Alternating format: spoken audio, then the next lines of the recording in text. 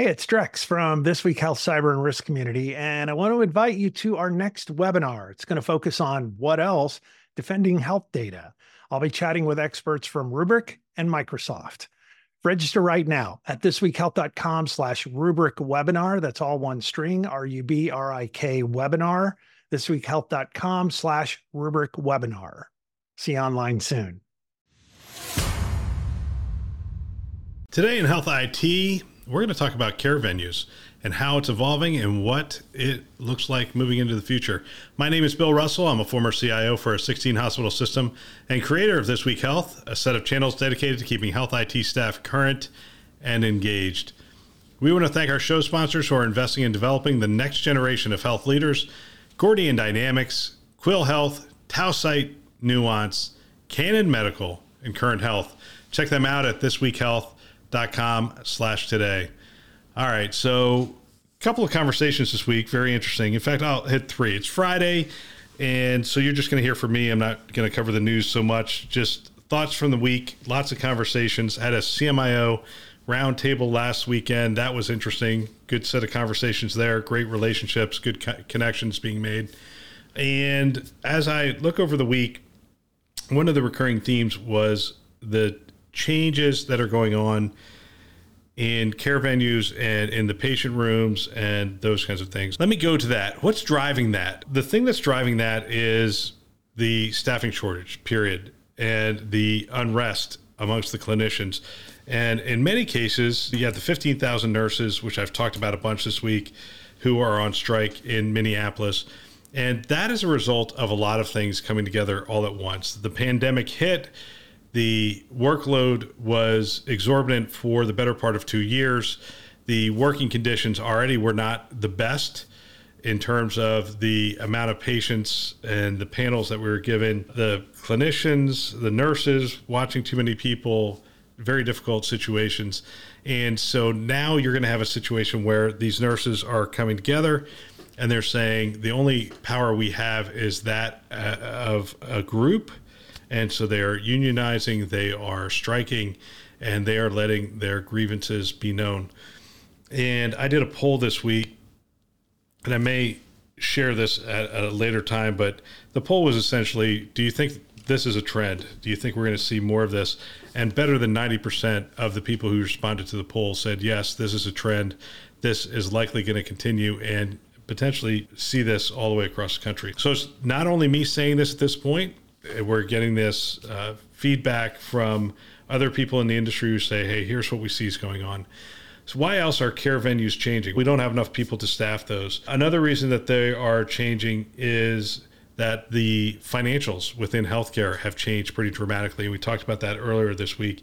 And I talked to a CIO, and he gave me this line: this is not the normal cost-cutting exercise. This is out of necessity. We are doing things differently. And I thought that quote really captured the mood right now, which is the losses in the industry are pretty dramatic. $1.8 billion for Ascension, $600 million for Providence, and so forth and so on. After a while, that becomes real money, right? $1.8 billion, that's significant. And you have to do things differently. And so there's a change in culture that's happening out of necessity. And what's the other thing that's driving this? It's just sheer demographics. And I talk about demographics all the time. I read a book early on in my career, Megatrends, and they talked about the 3 to 5 trends that were going to shape our future. And one that was spot on was just sheer demographics. It was the baby boom generation coming of age, and they have impacted at every turn.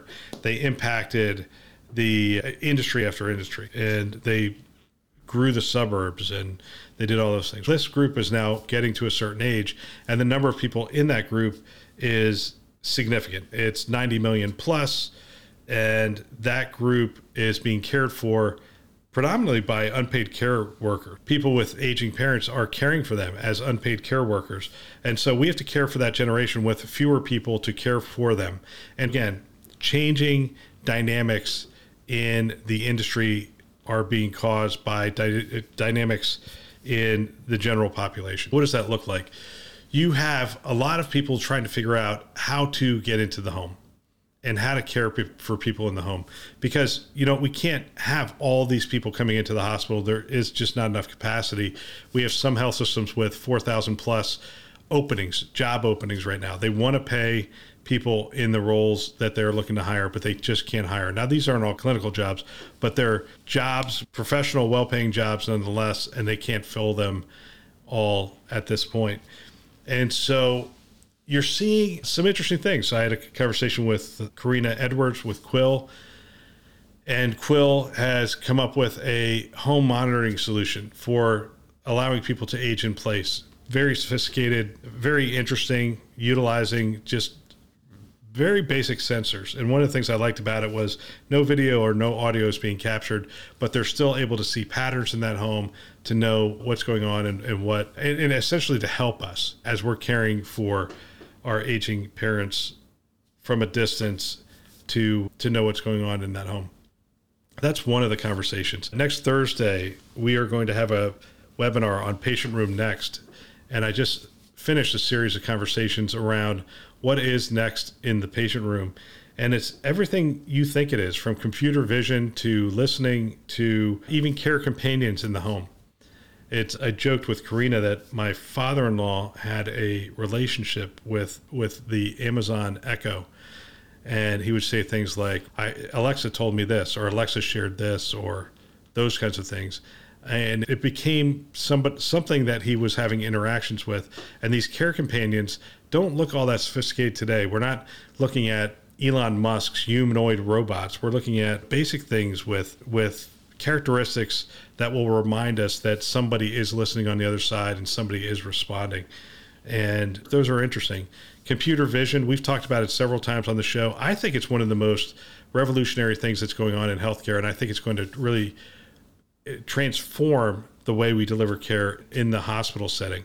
Computer vision is coming of age, has come of age. If we could get enough cameras at this point, I think it would be really expanding throughout all of healthcare very rapidly. When you have the opportunity to put a camera where you used to put a person and to take tasks, menial, mundane tasks, hey, this room is clean, or hey, this room needs to be cleaned, or the whole concept of a sitter, and the computer can take in that image, the camera can take in that image, the computer can process that image, and it can learn so rapidly that it's able to say that person fell, that person didn't fall, that person needs to be turned in the bed. All these fairly mundane tasks that nurses have to do on a regular basis, we can identify those quicker. We can give them another set of eyes, and essentially they can be at 2, 3, 4, 20 different places at the same time, keeping an eye on the patient and making sure that they're receiving the best care possible. Computer vision is very interesting. Again, with that same concept, no video being captured, no audio being captured. So privacy is being taken into account here, that people don't want video on them at all times. They don't want audio on them at all times. And I think there's going to be a pushback at some point in our homes and in our personal lives for those organizations that are capturing video and audio and using them for alternate purposes. So ambient listening, where are we at? Is it making progress? But we talk about that on the webinar next week. And from the conversations I'm having, we are making a significant amount of progress in that space. And we are seeing notes being written and just being approved by clinicians. Clearly, we still have a long way to go in that space, but we are making an awful lot of progress. So I see things changing in terms of the care setting, the care environment, the care venue, where we deliver what type of care and at what quality of care. It continues to change, and that dynamic will continue to change, mostly out of necessity. And that's a big difference. Changing out of necessity is something that I think gets done. Changing because we need to change is a much stronger driver than changing because we know we need to, or changing because we feel like it's in the best interest of our community. Necessity is the mother of invention, and that's what we're seeing happen right now.